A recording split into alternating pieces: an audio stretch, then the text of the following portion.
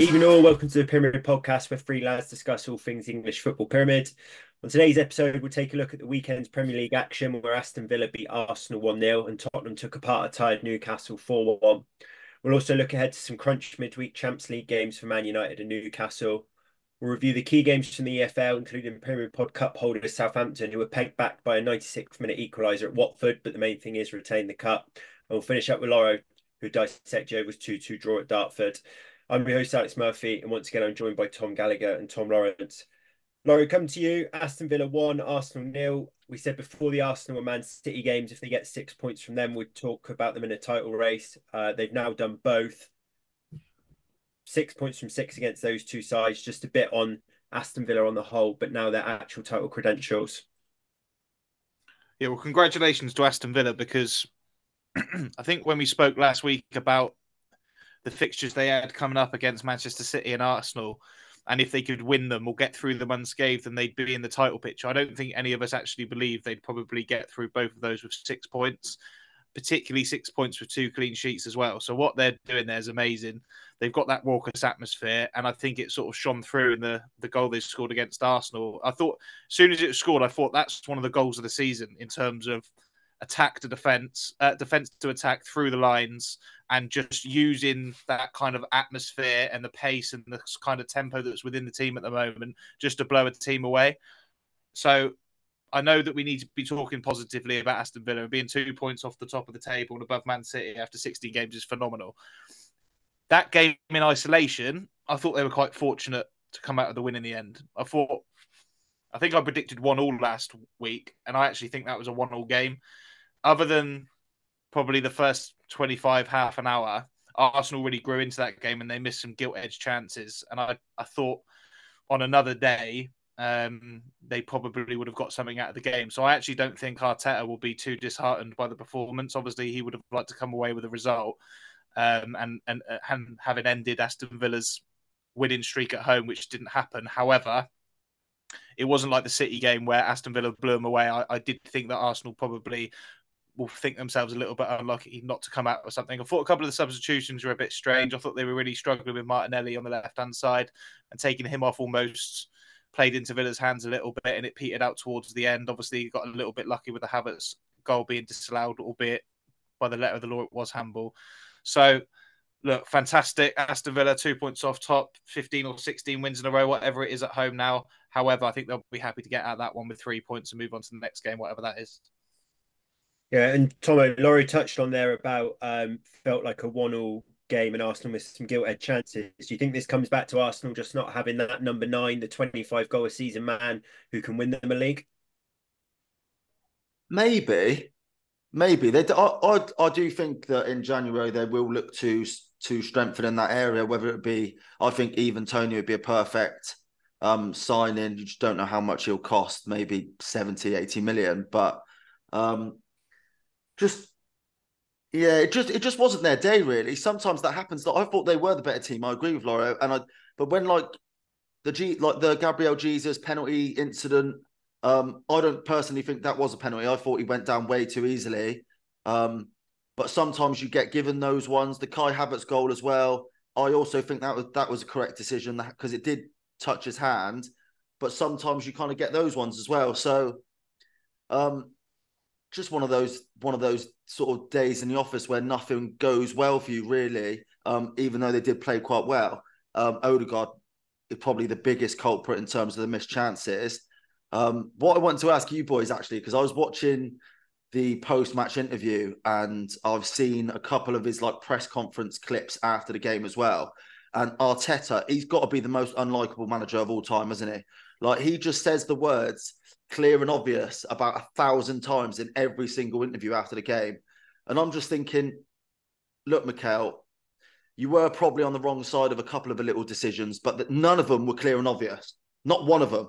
So, and I was just thinking back to every single time they lose a game, he comes out and has an absolute sort of a meltdown, if you will. And I felt like that again today, on Saturday. He's just such an unlikable bloke, and he's just, I suppose, it's almost a good thing in a way because he's such a bad loser.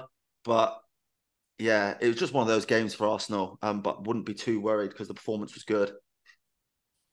By the way, I wasn't saying Arsenal not being able to put their chances away was a damning indication of their title chances because of that number 9. Like we said at the start of the season, I still feel that when they play Jesus, he brings in those other players and they'll get enough goals from them. They're definitely, for me, they're still title favourites. It just wasn't their day. Like you said, Odegaard missed, I think, 2 gilt-edged chances. The reason they didn't come away with anything was because of those missed chances, but not because of the number 9. When Jesus plays, it's good because he can play that kind of Martinelli, Saka, Odegaard inducing role, if you like. It just didn't happen at the weekend. And you're right about Arteta. He is quite unlikable, but like I really dislike Pep. So, if that's anything to go by, then not being likable as a manager is probably a good thing, isn't it? Yeah. Yeah, mine's Jurgen Klopp, and similar vein, isn't it? It's that like world against us, lose a game, and it's like, you've been absolutely shafted every time. There's never really too much of just we've been beaten by a better side, and those three have probably got in common the fact that they're serial winners. And well, Arteta not so much the manager yet, but certainly looking to be the same as those guys. So maybe that's the mold you need to be very, very successful at the top. So they've both got midweek action in Europe. Arsenal already wrapped up their Champions League group. They go away to PSV. Villa away in Bosnia on Thursday. So be interested to see what that does for them on Sunday. They go away to Brentford at 2:00. So be interested to see what Emery does with the team there away in Bosnia, because as I say, they're really starting to be thinking about being in and around the top at Christmas. So Aston Villa, obviously amazing being an Aston Villa fan at the moment. A team that is not amazing to be a fan of at the minute, Tomo, Manchester United. We've spoken through a fair few lows on the podcast since we've started it up. Would you say Saturday evening was the lowest feeling yet of the season? I don't know. Well, in a way, yeah, just because, but there wasn't nothing surprising about the result or the performance. Do you know what I mean? We've seen that sort of level of intensity and of like a lot this season from United, and you watch the highlights and it's so piss poor. And just before we come on to how good Bournemouth were, because obviously they were very good and they deserved all the plaudits they can get. But I just think that Bruno Fernandes, right, he epitomises everything that is going on at Man United right now. And you watch the opener for Bournemouth where he just lazily plays a ball into McTominay, and McTominay obviously doesn't look sharp enough and gets intercepted. I think it's by Lewis Cook, who does really well to assist Solanke's opener. But yeah, Bruno, he epitomizes everything about Man United. He's the captain of Man United, and when he's playing well, and he is a really good player, but he's an individual player, isn't he? In my eyes, anyway. And he quite clearly only plays for himself. And when things aren't going well, he moans at the referee. He moans at his players, his teammates. He seems to shy away from the battle a little bit. He doesn't really dig deep. He even on Saturday, I know Richard Keys even said that he got the booking on purpose just so he'd miss the Anfield trip next week. And when that level of professionalism is getting questions about your captain, then you're in a whole heap of trouble, really. But look, there was nothing surprising about the result. It was the surprising thing they only won 3-0. Do you know what I mean? Yeah. They were just much better than us. Laurie, let's touch on Bournemouth, because we always bang on about United and their shortcomings, but Bournemouth are side in good form. We touched on last pod how they'd not lost in their last 4 Premier League games. Maybe didn't predict 3-0 away at Man United, but I know you guys definitely hadn't ruled them out picking something up in the previous pod. No, and I probably owe Iriola an apology, because one thing I definitely did get wrong is I didn't see this purple patch come in for them. I thought on paper their squad looks a lot weaker than a lot of the sides in the league, and I just thought that manager would get found out coming and deputising in the Premier League and trying to keep a Bournemouth side afloat, who had a very good manager in Gary O'Neill last season and was unlucky to be sacked. However, you can't argue with their form at the moment, and going away to Man United and winning 3-0, almost 4-0 with the disallowed goal later on, I think, as well. sort of epitomises what they're about at the minute. You've touched on Dominic Solanke before. He's spearheading the attack really well, and he is amongst those names at the top of the goal scoring charts at the moment, and may well be linked with other clubs. And look, they're level with Chelsea in the league, level with teams like Brentford, who always get lots of plaudits. They're not far behind the likes of Brighton and West Ham. So Bournemouth are doing really good things for Bournemouth at the moment. Obviously, for Man United, it's disappointing to have a team like... It always feels worse when it's a team like Bournemouth. If you had lost to Chelsea in the week and then beat Bournemouth yesterday, it probably wouldn't be as down in the dumps. But then again, you've been fairly negative all season. So other than, my outlook, which is that Erik ten Hag isn't the right man to take the club forward, I'm not quite sure what to suggest to turn the tide there for you, to be honest. And there's two trails of thought on Ten Hag, isn't there? There's people who think that he's just not up to it as a Man United manager, or a manager that Man United should aspire to have, and therefore United are better off cutting their losses and sacking him and starting the search again for a new manager. The other school of thought, Tomo, is that this is the fifth, sixth time that this will happen post Fergie, and you've still got some of the same players in there. And we've actually had one of the listeners reach out to us and ask, I don't know if you've seen Stephen Bartlett's post from today, Tomo. No, what's he said? Basically, he said that what he would do as a CEO would be give Ten Hag a 3-year contract now, to send a message to those players that he's going nowhere, Ten Hag, and that if those guys are going to down tools and look to get him sacked, that's not going to work, in the hope that that would potentially, I don't know, either smoke out the players to leave who are like that, or maybe get them going again. So there is that trail of thought that Man United just can't keep rinsing and repeating with sacking managers and keeping those players. So just kind of where, if Lawro's more on the side of Ten Hag's not up to it, where are you with it? Well, I don't think Erik ten Hag's this season, he's not been good enough, to be fair. He's made a lot of mistakes, and a couple of sort of worrying signs were calling out Sancho in publicly, and et cetera, et cetera. Even if Sancho probably deserved the public bollocking, when you start doing that as a manager, it's sort of that signs that things aren't going quite your way. But I agree with Stephen Bartlett. I wouldn't give Erik ten Hag a new contract as a sign of like, we're keeping you and we're backing you, etc. But there's no point in sacking Ten Hag, because it solves nothing. And the only thing that will solve, well, there's a lot of things that need to be solved, but one of the main things is sort of just player turnover. Players like Martial who need to go. Just sort out the recruitment. But like, none of these issues will get dealt with until Sir Jim Ratcliffe comes in and brings his own sort of recruitment team in and all of that sort of stuff. So there's no point in sacking Ten Hag now, because who are you going to get like for a couple of months until Sir Jim Ratcliffe comes in? It's just, you almost just got to ride this season out a little bit, or until at least Sir Jim comes in. I've seen a little... Go on, Laurie, you go, mate. I was just saying, my view on the Stephen Bartlett thing is I just think it's a little bit, he's trying to throw something out that no one else has said.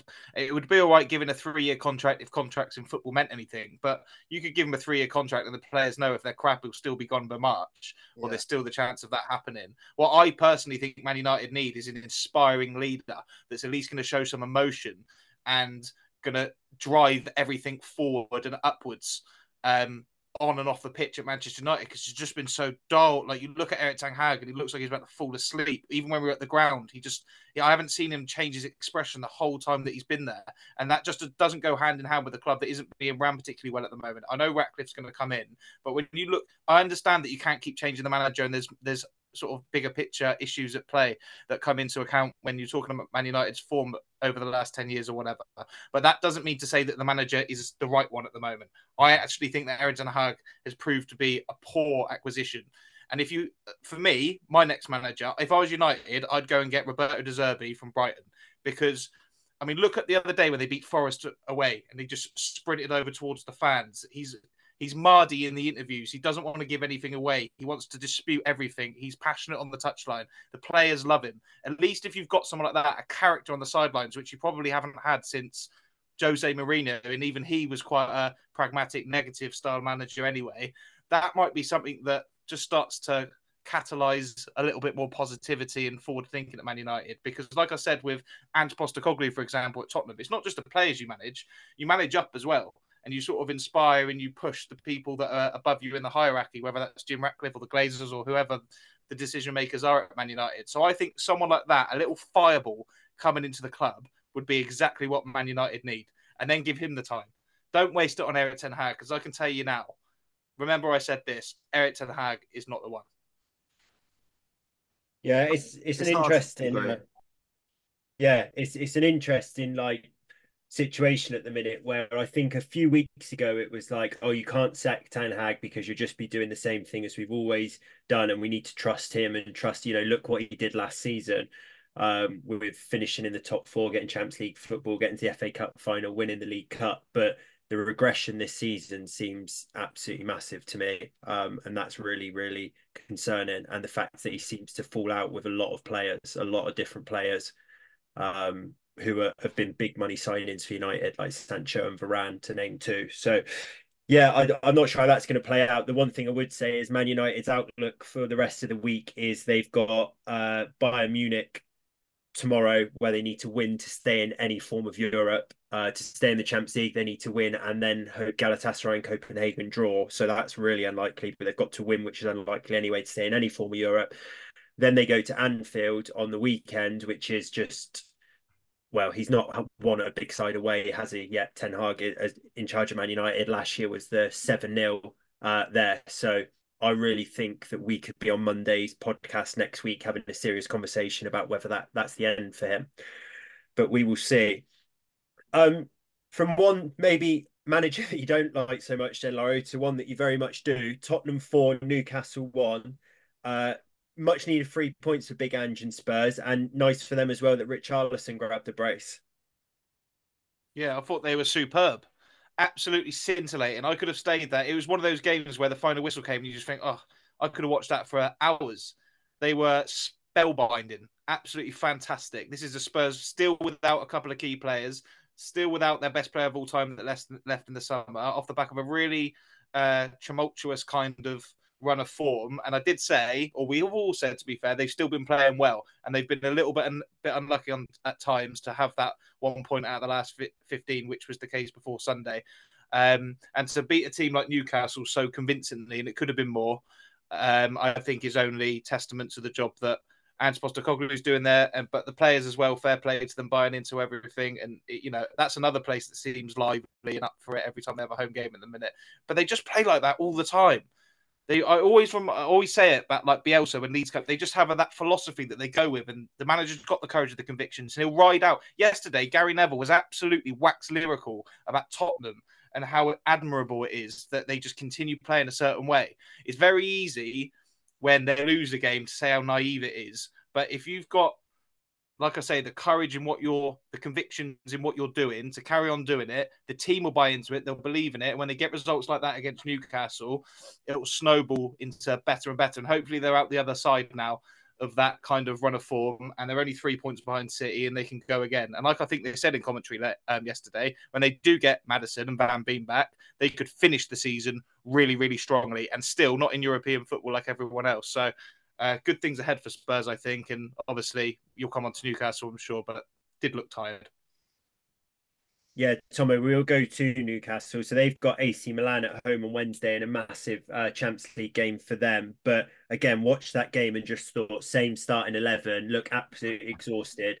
Callum Wilson and Longstaff came on, so maybe starting to see light through the end of the tunnel, but looks like a real tricky period at the minute for Freddie Howe. Yeah, and we could, definitely. They do look tired physically, but I don't think we've mentioned that.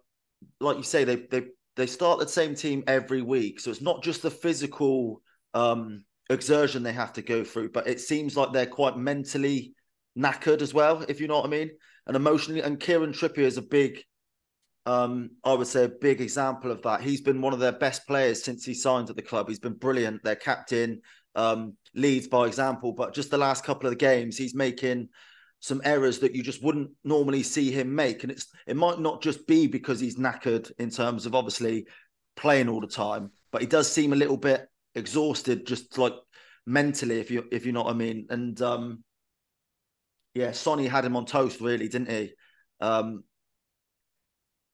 And Tottenham are probably the worst team you can come up against when you're on your last legs, because Tottenham just keep coming and they're just so intense with their pressing, and from the first minute to the last minute, they don't ever let off, no matter the scoreline. So yeah, it was impressive. And actually, I hate to always bring things back to Man United, but it's really hard to stick up for Eric Ten Hag when he's offering up some of the football he's offering up after nearly 18 months in charge. And Ange Postecoglou's gone into Tottenham, and they were an absolute shit show last year under Conte, like an absolute shit show. And within 6 months, he's made them this free-flowing, beautiful attacking football team. And okay, they've come on the wrong side of results lately, but they always have a style of play, a philosophy, something you can get behind and something that you can believe in as a fan. So yeah, it was a great result for Tottenham, and one that I think was pretty expected considering how knackered Newcastle are. And I do worry for them against Milan, to be honest. But it's at St. James's Park, isn't it? So maybe that energy of the crowd can carry them through, hopefully, because you like to see English teams do well in Europe.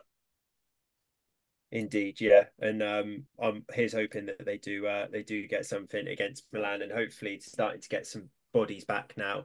As I said, like Wilson and Longstaff, which might just kind of breathe a new bit of life into Newcastle. They got some big games coming up in cup competitions. So yeah. The team that now sit top of the Premier League, and I think, for the last few pods or certainly ones previous who were speaking about their kind of under the radar, sneakily good start. We're now 16 games in and Liverpool are top. Tomo, 1-2-1 at Palace, potentially a bit lucky though. On the day, Palace were good value, and Liverpool getting the rub of the green with VAR decisions. Yeah. Well, they definitely got the rub of the green. I don't know if with the AU red card, obviously, that second booking was an absolute shit show, and it was a joke, to be honest. But at the end of the day, referees make mistakes. No problem with that. Sometimes you come on the wrong end of them. The issue I had with the officials and the VAR during the game was they intervened twice. One for the penalty in the first half for Crystal Palace, where I think it was Will Hughes who he tackle Gravenberch or Endo? That was it. It was Endo. Yeah, and then they got the penalty. And okay, like the referee basically, it takes about 3 minutes to come to the decision, and they've watched about 100 replays. And for me, if you take 3 minutes and have to watch 100 replays for any decision, it's not a clear and obvious error. And therefore, you should stick with the on-field decision. And the same thing happened with the Palace penalty in the second half, where, okay, on both occasions, the officials probably got the decision right, but they're ruining the fan experience because they're completely re-refereeing games. And okay, it probably was a penalty in the second half, but it took another 3 minutes to have a look, and they looked at every angle, and it's just like it just completely ruins the experience watching the game on the TV, let alone watching the game as a fan in the stadium when you don't know exactly what they're watching, which those are the fans I feel sorry for the most, because at least when we're watching it on TV, it's like, well, you can see the replays, etc. But yeah, they got away with one, didn't they, Liverpool? But that's the type of game you need to win if you have any aspirations of winning the title. And they've gone, we speak about them every week, but they've gone so far under the radar this year because they seem to go 1-0 down in every game and then just eventually win it by one. But the top of the league now, it's insane. Yeah, with a very favourable fixture for them next Sunday, Man United at home. So they're probably going to be top of Christmas. I think the 23rd of December, there's the massive one against Arsenal. Laura, just very quickly on Palace, though, another loss for them, not in particularly good form. I saw Roy Hodgson said after the game how he's not going to sort of look back fondly and miss games like that in football with VAR now, and it's kind of ruining football for him. He almost looked a bit to me like resigned to to retirement almost, a bit like almost wants out of it a bit. Yeah, I think he was like that at Watford when Watford brought him in to try and save them a couple of years ago. Like once he knew it was like, the magic. I haven't got the manager bounce here, and it's not happening. He was very just like, "Oh, good luck to Watford." Like from about 10 games out, he was like, "Good luck to Watford in the Championship. This is what they'll need to do to rebuild." And when he came into Palace, at first it was a stopgap, but then they gave him that year's contract. And Simon Jordan, who's obviously got an affinity with the club, always describes it as lazy. You're sort of pushing it down the block because Roy Hodgson's about 120 years old, so he's only going to be there for 1 or 2 seasons, the absolute max anyway. Maybe he's just there until a manager becomes available. I think they've been linked with Steve Cooper before, who I think Parish is the chairman there fancies, which is fair enough. But yeah, very much in his armchair, I think Roy Hodgson. They even did an interview with him before the game, and they said, "Do you still feel the same pressure?" And he said he'd be lying if he said he did feel the same pressure that he used to. He just feels pressure for the people around him, and that's not the same.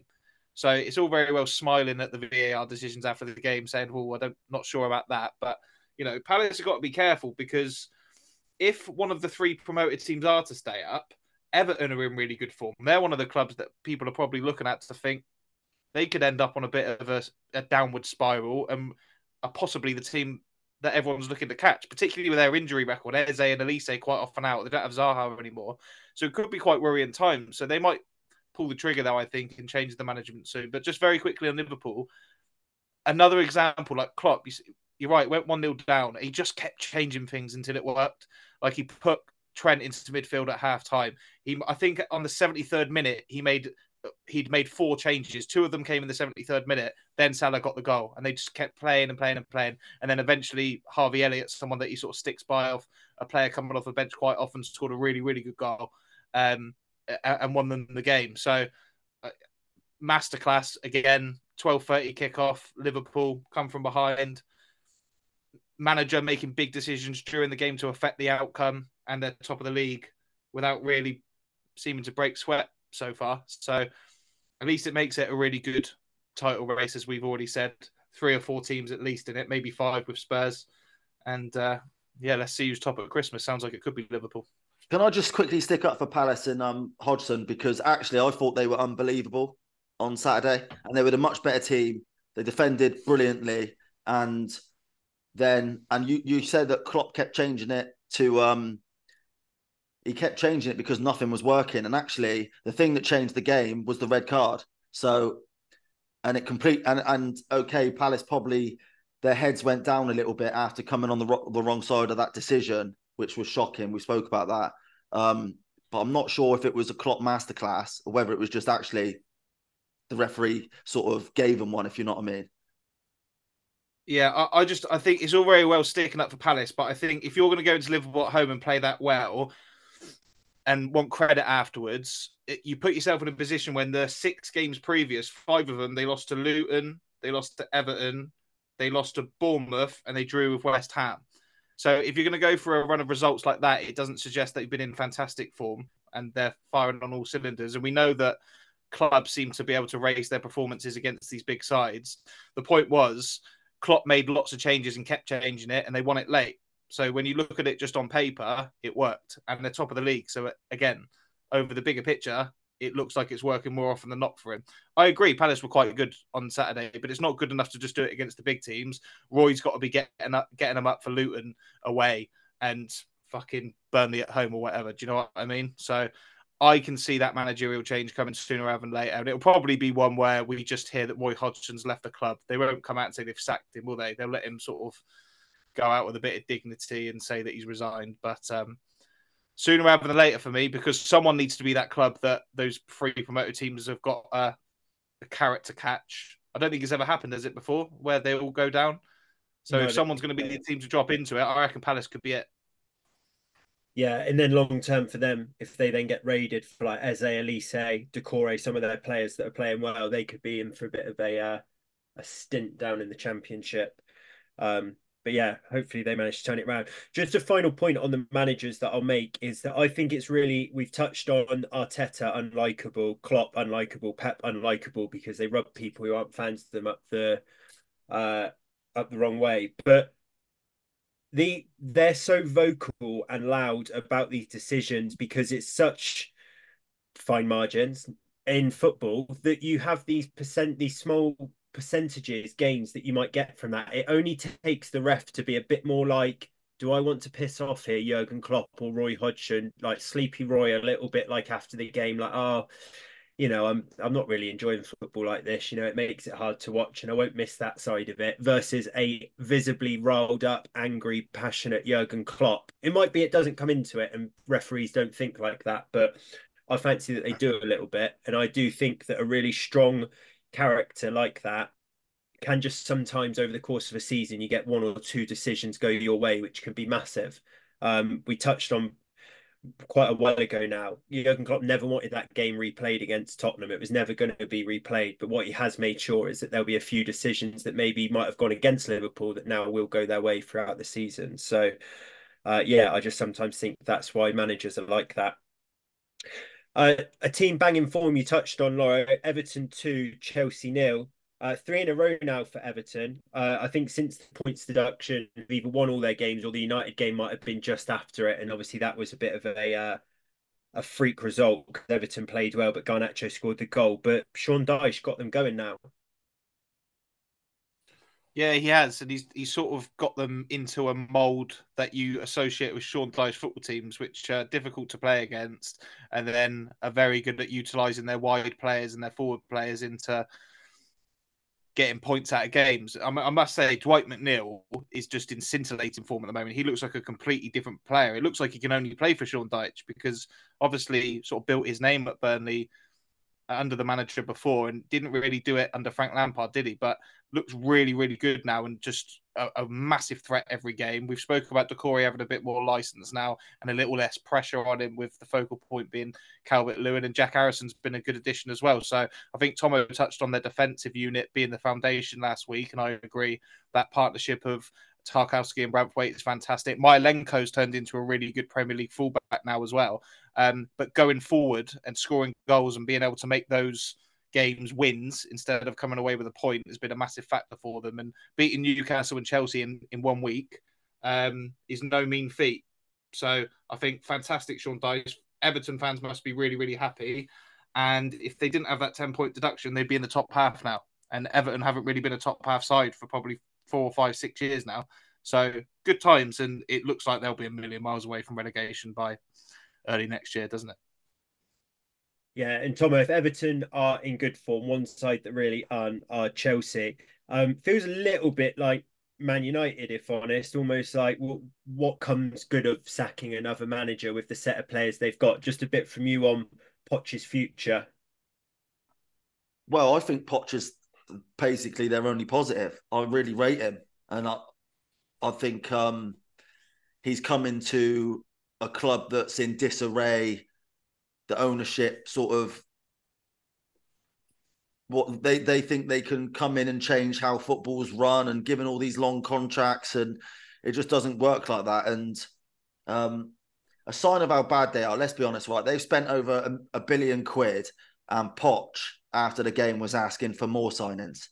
And it's like, fuck me. Like that is not how to solve that issue. But they are terrible. They are terrible going forward. They had like 72% possession against Everton, but never looked like scoring. You never really felt like Everton were in danger or anything like that.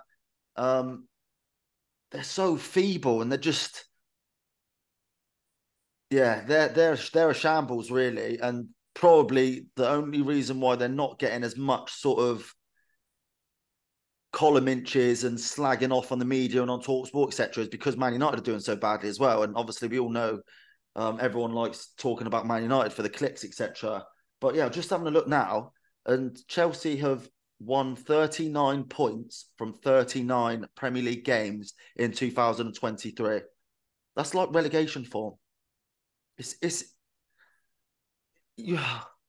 You started this or that question asking me about Poch's future, and look, there does come a point where a manager has to start showing that he can affect games or affect the players. But I just wouldn't blame him. It just feels like everything above him has been a shambles really since Abramovich has left.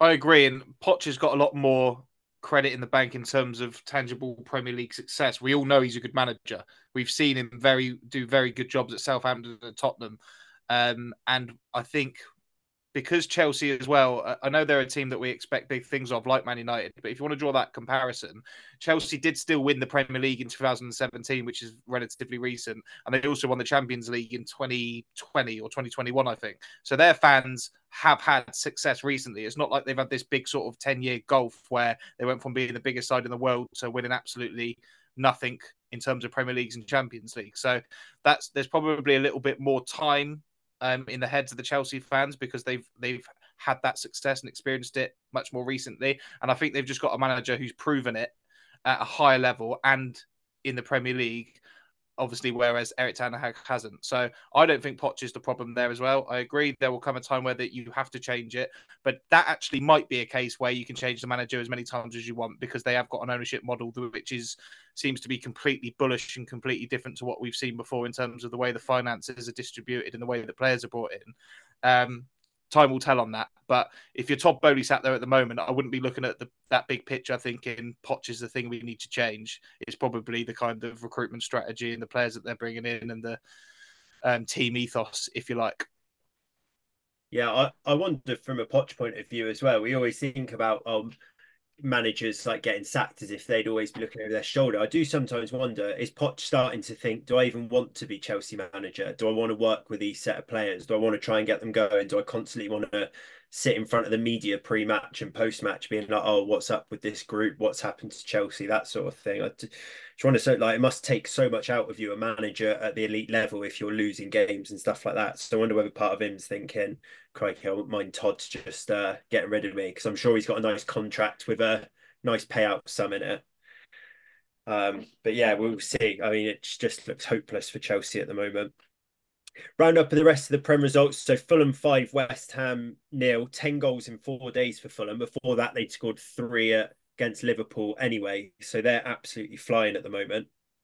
And shout out Raul Jimenez, who's back in the goals. Obviously not been the same player for 3 years, but he didn't have his mask on either. I saw, maybe he hadn't had it on for a while, but he didn't have his mask on yesterday. When he scores like goals, a new headband. He's got like. Oh, is that what it is? Yeah. Yeah, I saw he had a headband on, but it didn't look like it would significantly defend him. But he's scoring like bullet. I think it was a bullet header he scored in the week. He scored a lovely finish into the top corner and another one where he took around the keeper and back-heeled it. Much more like the Raul Jimenez that we knew and loved, and was one of my favourite strikers in the Premier League at Wolves before that nasty head accident up at the Emirates. So if he can carry on that form, I mean, Fulham, they're scintillating at the moment, aren't they? Like you just said, they've scored 13 goals in the last 3 Premier League games and into the top half, a team that I think people were a little bit worried about at the start of the season. You look at them on paper now and you wonder why, because they're a team that have got a decent set of players and are achieving some good results now. Weird football club, though, Fulham, aren't they? You never really know what the kind of par is for them, but top half in the Premier League, they'll be more than delighted with that, I'm sure, the Cottagers. Yeah, they just go through spells like they are now, and then we'll probably be sat on a January pod like, oh, is time up for the Fulham manager? They've not won in 5, and you'll be like, hang on, what's happened there? But yeah, do you remember that sort of Wolves period at Jimenez where he was scoring sort of 15 a season for those couple of seasons? We were like, as United fans, thinking, well, if there's a striker we need in the Prem at the time, I remember thinking I'd have Jimenez there. Shame what happened to him, but good to see him back in goals. And also Marco Silva turned down Saudi, one of the only people to do it in the summer. Good to see good things coming to him now. Because you would have thought if he does want to continue a proper football management career in the Premier League or in Europe, he'll probably be in line for a big job soon because he's done an absolutely fantastic job at Fulham from start to finish. Yeah, good point. Dare I say it? No. Man United? No. Luton 1, Man City 2. I think the big takeaway from that for football fans and FPL fans was Haaland not playing through injury. I can't make head nor tail of what Pep's saying about it. I'm reading stress fracture. Then he's coming out apparently and going, I've not said fracture, it's just stress on the bone. So I don't know what's happening with him. So be interested to see if he plays in Champions League in midweek, because there'll be a few decisions on FPL based on his availability. But important for them. Yeah, it is an important 3 points, but there's no way he's going to play in the week. Surely they're top of the group already. But I was thinking that game. Obviously, it felt like an FA Cup game, and it was It reminds me basically like 10, 15 years ago. We look back at Sir Alex Ferguson's teams with sort of rose tinted glasses, and we think that they played like free flowing attacking football all the time, and it was brilliant to watch, etc., etc.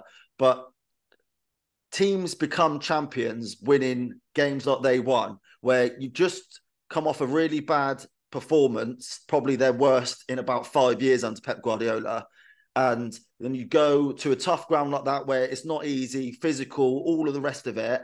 And you just come away with a win no matter what. And they did that. And it was a good sign, basically, of City. And I did notice again, after the game, did you see the camera pan to Grealish, and Pep Guardiola was there in his ear, having a pop at him, making sure that sort of demanding high standards, just in that Pep sort of really annoying way he does. But yeah, it was a good win and a very important 3 points, you're right. Indeed. Another team who got an important 3 point, Sheffield United, beat Brentford 1-0. So nice early win there for Chris Wilder, and then a couple of draws actually. Frustrating for all teams looking at it, actually. Wolves won, Forest won, Brighton won, Burnley won. I think all four teams there be a little bit frustrated with a draw there, especially because Burnley were winning relatively late at Brighton. So yeah, we'll move on to the Championship. Lauro, I said to you on the preview pod about Plymouth and being a bit of a win one, lose one. Could they potentially go and get something at Leicester? Looks like they got played off the park in a 4-0 loss, and Mavididi scoring a brace for Leicester. Yeah, he's up there with signing of the season for me in the Championship. He's been fantastic. I know we spoke about him before. He's had a big kind of tenure in the French league, so I couldn't believe he was English, but he did actually originate, I think, at Arsenal and had to spell at Southend. He's been fantastic for them. But look, they're playing Plymouth at home. Mavididi scored two, and then the other two scorers, Patson Daka and Wilfred Ndidi. I mean, that says it all, really, doesn't it, in the Championship? I do feel for Steven Schumacher having to go to the King Power and play a team like that in a league game. So, look, 4-0 Leicester against Plymouth. I don't think Plymouth fans will have any problem with just ticking that one off, the hardest game of the season, and Leicester march on, as they have been doing all season in imperious style. And yeah, just a word. Go on, Tom, you go. I was just going to say a word on Ndidi. So look, he pops up with a fourth to rub salt in the wounds for the Plymouth fans. But this week I've been posting quite a lot about him on Transfer News Live because his contract comes up in 2024 and he's been heavily linked with Barcelona. That's the sort of levels that they're dealing with. Patson Daka, he scored as well, and that's his first start under Maresca. Do you know what I mean? He's been a complete non-event this season, but starts his first game, scores. There's just so much quality in that Leicester team.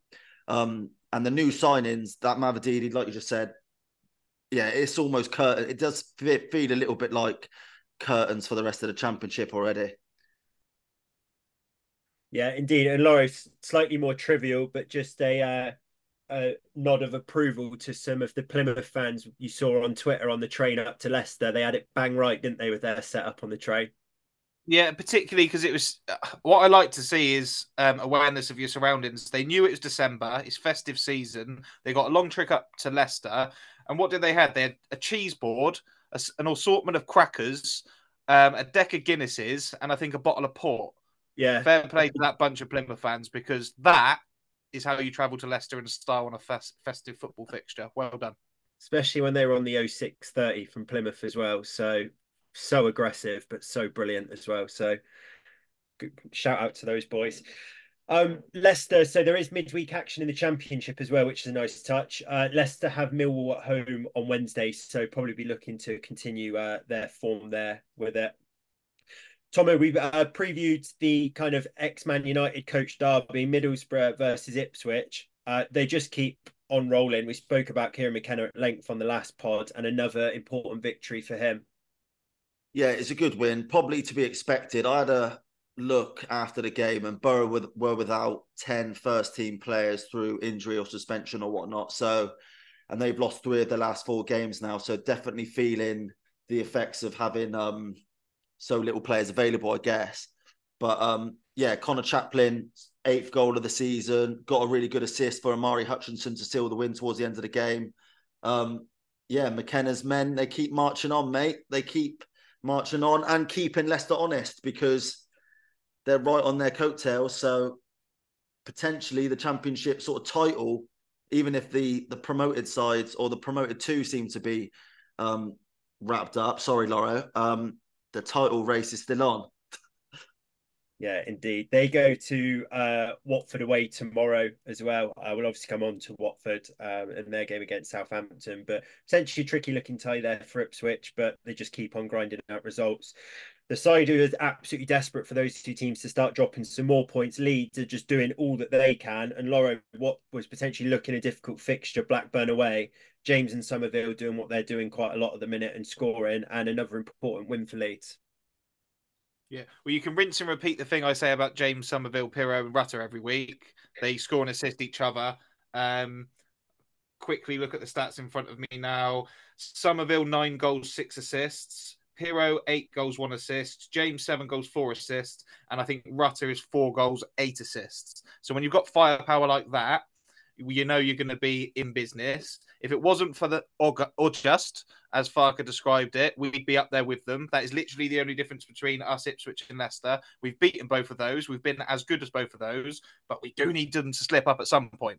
And we have still got over half the season to go. But to be fair to Leicester and even a lot more so Ipswich, Leeds are on 41 points from 20 games. That's above 2 points a game. If you get 2 points a game, you generally win a league, and we're 7 points off second.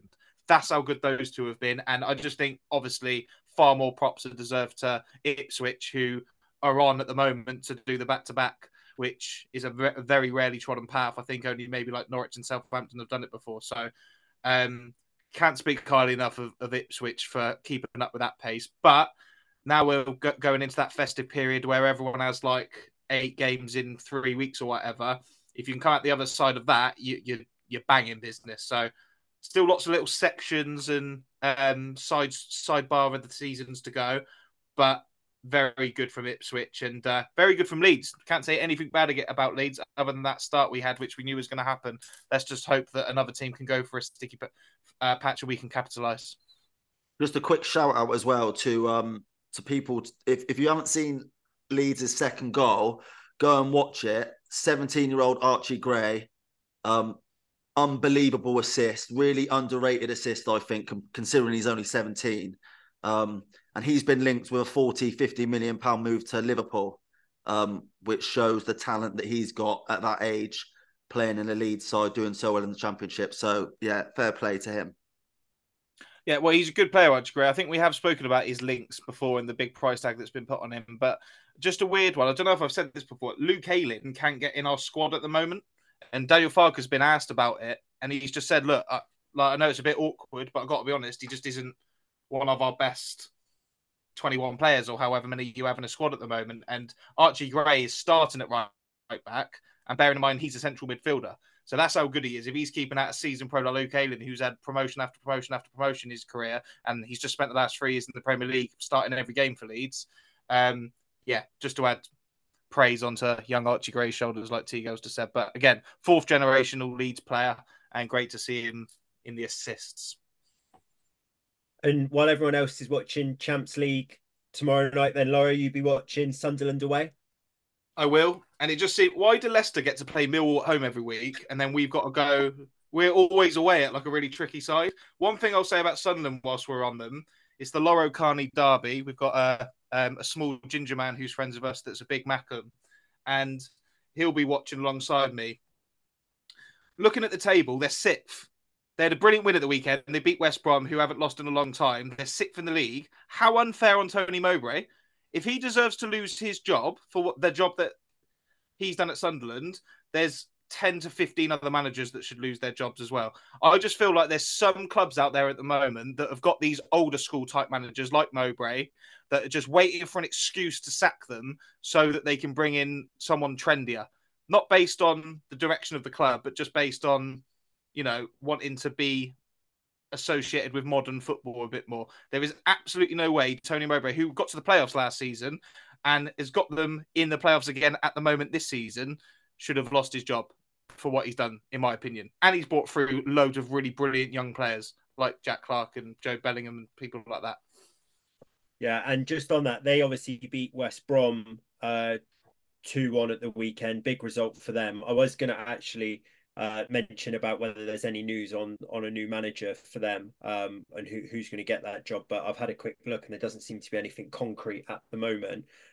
Tomo, did you see the offside decision in that? I know we spoke before about we don't want VAR in the Championship, even if it goes against you sometimes. But that offside decision against Joe Bellingham is one of the stranger ones I've seen in quite a while.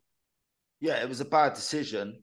But I think if you asked every single Championship fan whether they would take a mistake like that over having VAR in every game, they would say, yeah, no problem. Yeah.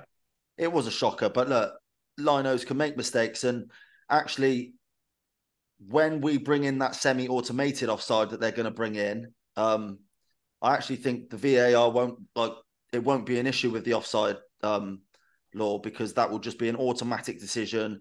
It won't take ages drawing the lines, etc. But in the Championship, like I just said, yeah, I don't think any fans in the Championship would take VAR just to get a decision like that correct.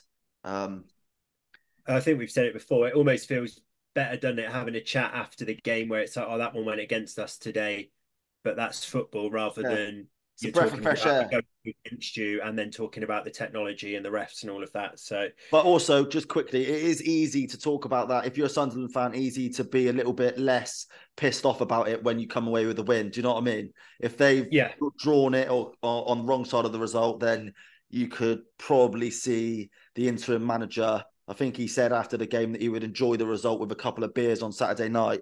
Well, he probably wouldn't have said that if they didn't win because of that offside decision. Yeah, it's a bit of a easier pill to swallow when you've got all three in that. And then Tomo, finally, Watford won, Southampton won. So in regards to the actual title race and the automatic playoffs and playoff position, sorry, for the Championship, a bit of a blow for Russell Martin in Southampton with that late equaliser for Watford. But as I touched on in the intro, the main thing for them is they retain the PP Cup. So a crumb of comfort for Russell. Yeah, but Gavin Bazzuno, I'm starting to think he doesn't want to hold the cup, because he's thrown that one in what was it, the 96th minute? They've nearly gone to Watford, one of the informed teams in the Championship, and come away with a great result. We talk about Leeds' front players. Well, I think on Southampton's goal, it was Fraser who crossed the ball, Adam Armstrong who cushioned it down brilliantly for Che Adams, and Che Adams scores. And that's Che Adams' first goal since August. And I think he was linked with a £12.5 million move to Sheffield United before the window shut. So they've got an embarrassment of riches going forward as well. But Bazzuno, not a great moment for the keeper. Yeah, but as I say, retains the cup, and they go away to Coventry on Wednesday, which won't be an easy fixture, but they're starting to get close to a little 10-game streak there with the cup, Southampton. So I think for the interest of the cup, it might be nice if they slipped up soon.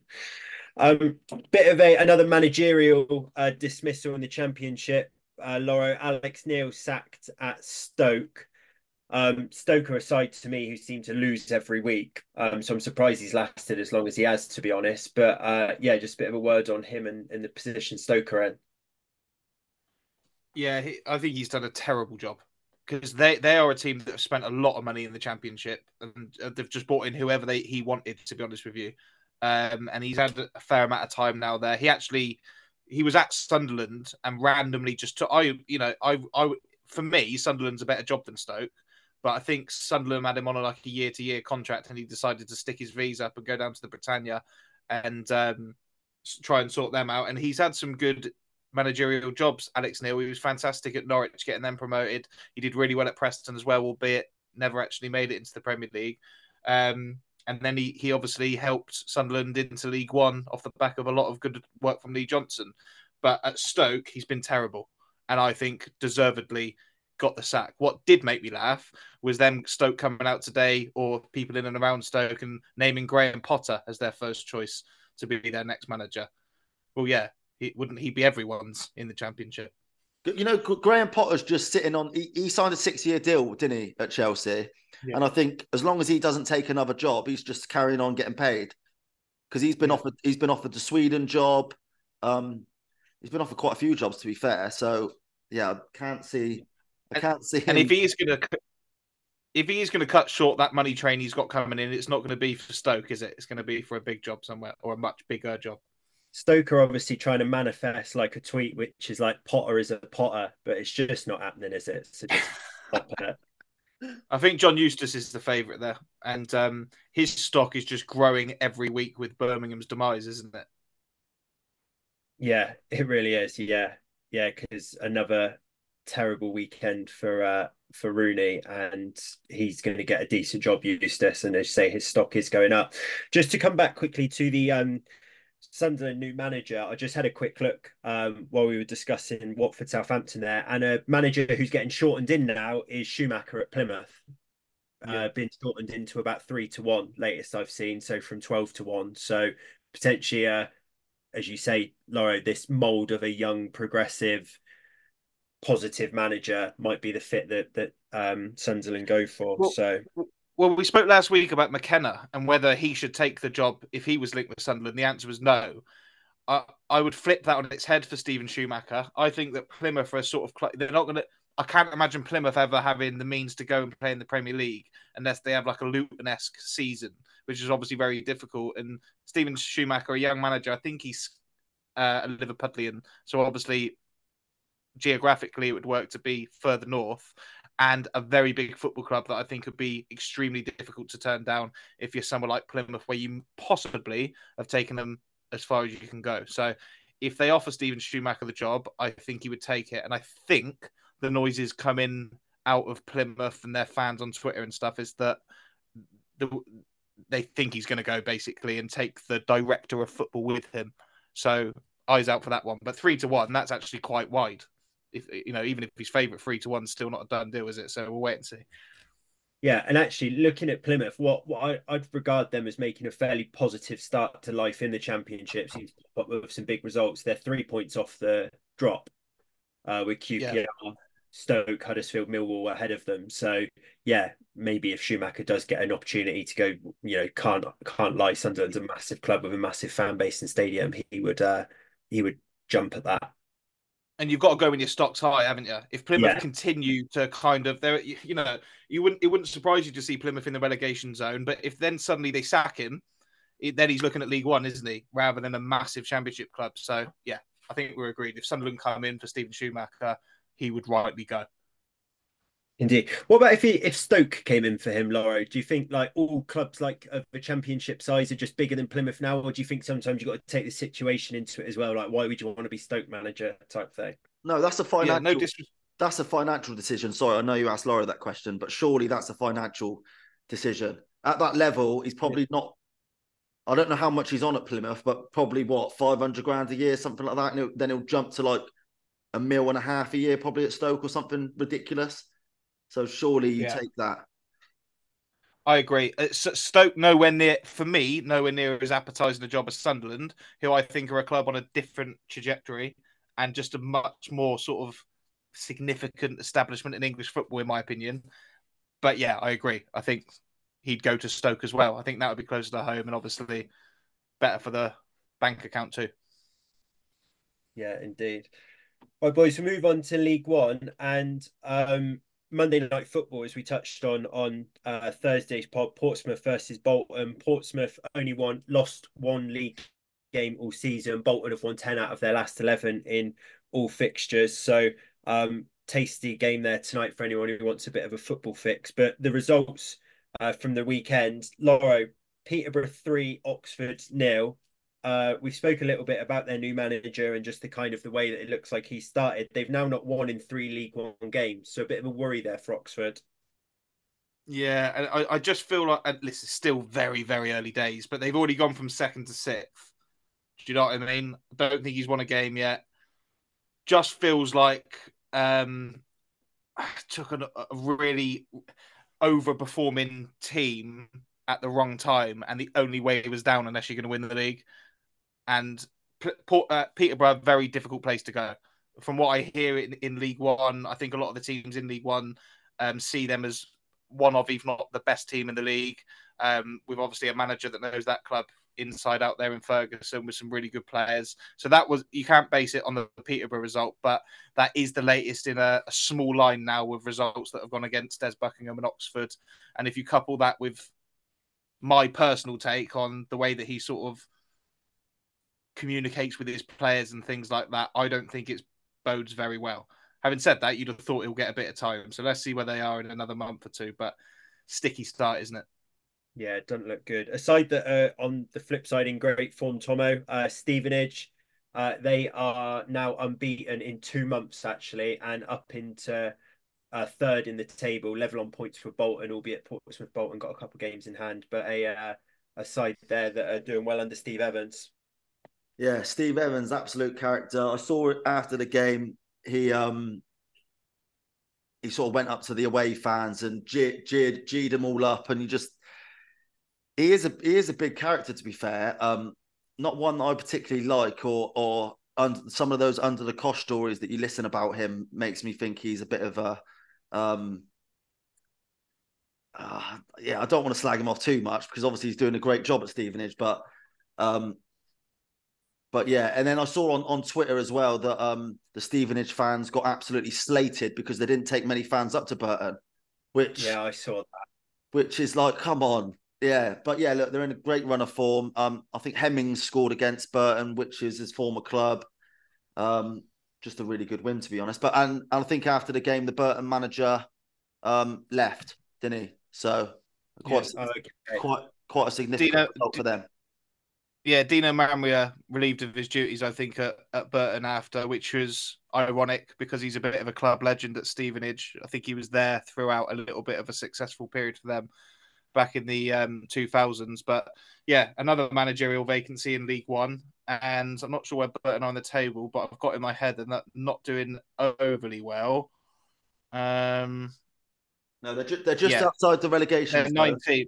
They're 19th. So they're one of the clubs that your likes of Fleetwood and your Carlisles are going to be looking at and thinking we can reel in. So a massive decision now for the Burton board to as to who they get next. Well, I know Nigel Clough's doing a really good job at Mansfield, but I'm sure he'll take up his 15th stint at Burton. I swear he's always at Burton. Yeah. Yeah. I mean, well, when I think back to Yeovil, the year that we won the conference in 2003, Nigel Clough was their manager then. So I'm surprised at that level of knowledge from UT Gal, but you are right. He has been in and out of Burton for a long time.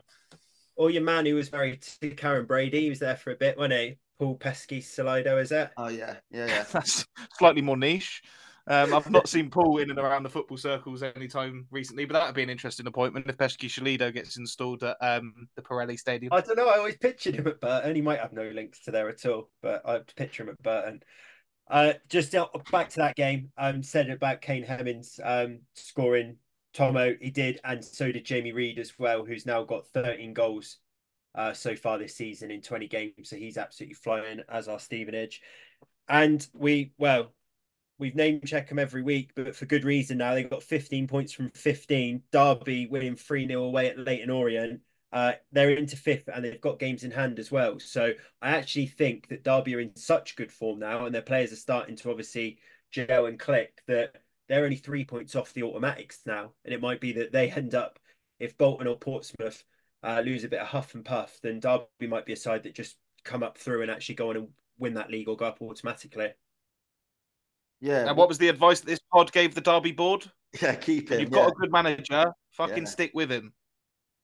Yeah, well, they're an example, or I think they're an example of like how momentum's a big can shift so quickly in those lower leagues, and they've just won 5 on the spin in about 2 weeks, and it's like all's rosy again. And they've got that former Cardiff striker Mendes Lang, who he scored and assisted again.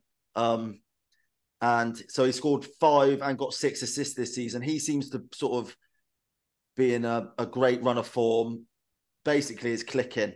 and it's just a good result for them. And like you say, three points off the automatics, albeit Bolton play tonight against Portsmouth. But either way, I guess either result tonight would sort of be deemed as a positive for Derby because someone's got drop points, hopefully both of them. So, yeah, up the wall. They just need to be in it, Derby, because once you get to the business end of the season, they've got some really well-seasoned pros in there, like Conor Hourihane, who's been in and around promotions from League One and the Championship and played lots of Premier League football. James Collins as well, who's, I mean, I can't believe he's still playing. He's been around for about 40 years, and I think he's still in his 20s. So they've got some really good, pros there, stalwarts that will help them. So getting to within that touching distance of the automatic places is really good. So up the Paul Warren, and also congratulations, Murph, for remembering Paul Pesky-Shalido's only ever managerial appointment, which was at Burton in 2009. So was it? play. I reckon that's some old football manager like memory unlocked there, because I definitely had pictured him at Burton. And Louis Sibley scored as well for Derby, whose name I haven't heard much, but he was kind of linked with being a future star, wasn't he? Future Prem player when he was really young. So an interesting fact for you. Me and him caught the same bus to Siam Park in Tenerife one year. He is still only 22, by the way. What's that? He's still only 22. Yeah, I know. I'm just like 18, 19. He was linked with a Prem move. So there was a time. There was a time when Derby couldn't sign anyone, and they were playing the kids. And Sibley was in from a young age, wasn't he? And sort of probably since then, since they've been able to bring in some proper players, he's been in and out of the side a little bit more. But still, probably a good player in League One, you'd imagine. And I was just about to say, I seem to remember you guys hooking up in Tenerife, Murph. So good to see Louis doing well. Yeah, well done, Louis.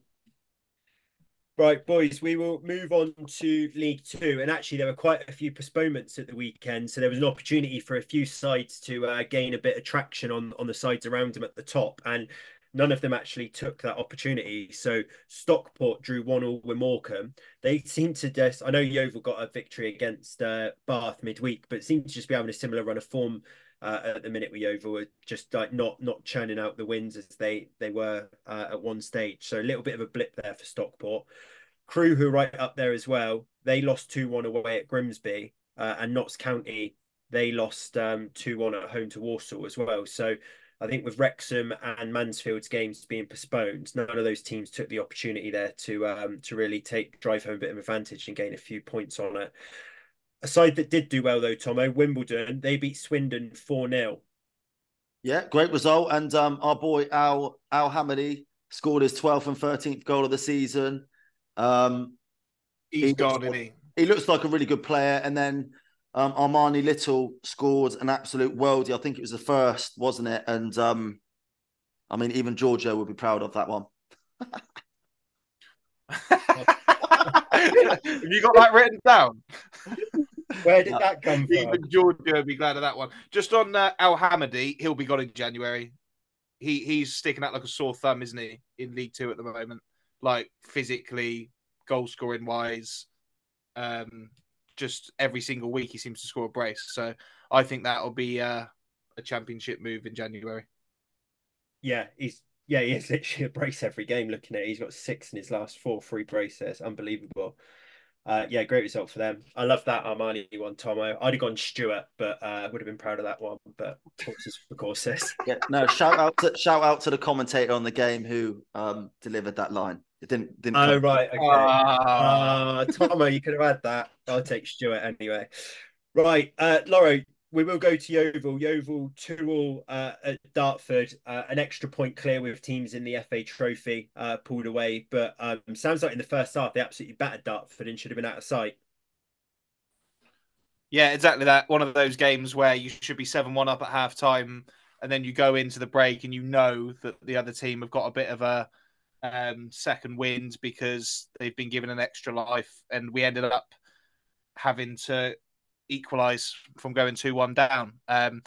Thankfully, we had the quality to do it in Jordan Young, who picked up his 9th league goal of the season. But, quite a big debate between Yeovil fans as to whether that was 2 points dropped or 1 point gained. And just to confirm to everyone that didn't realise, it's factually 1 point gained. We were on 45 points and now we're on 46. You take the points away from home, particularly when you've got such a lead at the top, and we're back at Hewish Park. By the way, we have been through a sticky run of form lately, but we haven't played at home in 5 weeks. On Saturday, I think it'll be 5 weeks, or the Farnborough game was either 5 and a bit weeks or 4 and a bit weeks ago. So back at home against Hampton and Richmond on Saturday. We'll preview it on Thursday, but that's first v third. So big game coming up. I'm hoping we can extend our run. But we're 7 points clear at the top of the National League South. I'd have bit your arm off for that mid-December if you'd offered it me to start the season. Yeah, indeed. And we'll obviously preview their return to Hewish Park on the Thursday episode. Boys, that's all we got time for. We will be back on Thursday where we will look at all of the Championship results, all of the Champions League results for the English sides, and we will preview the weekend action. But pleasure as always. Cheers, chaps. Nice one, boys. Take care. 1, 2.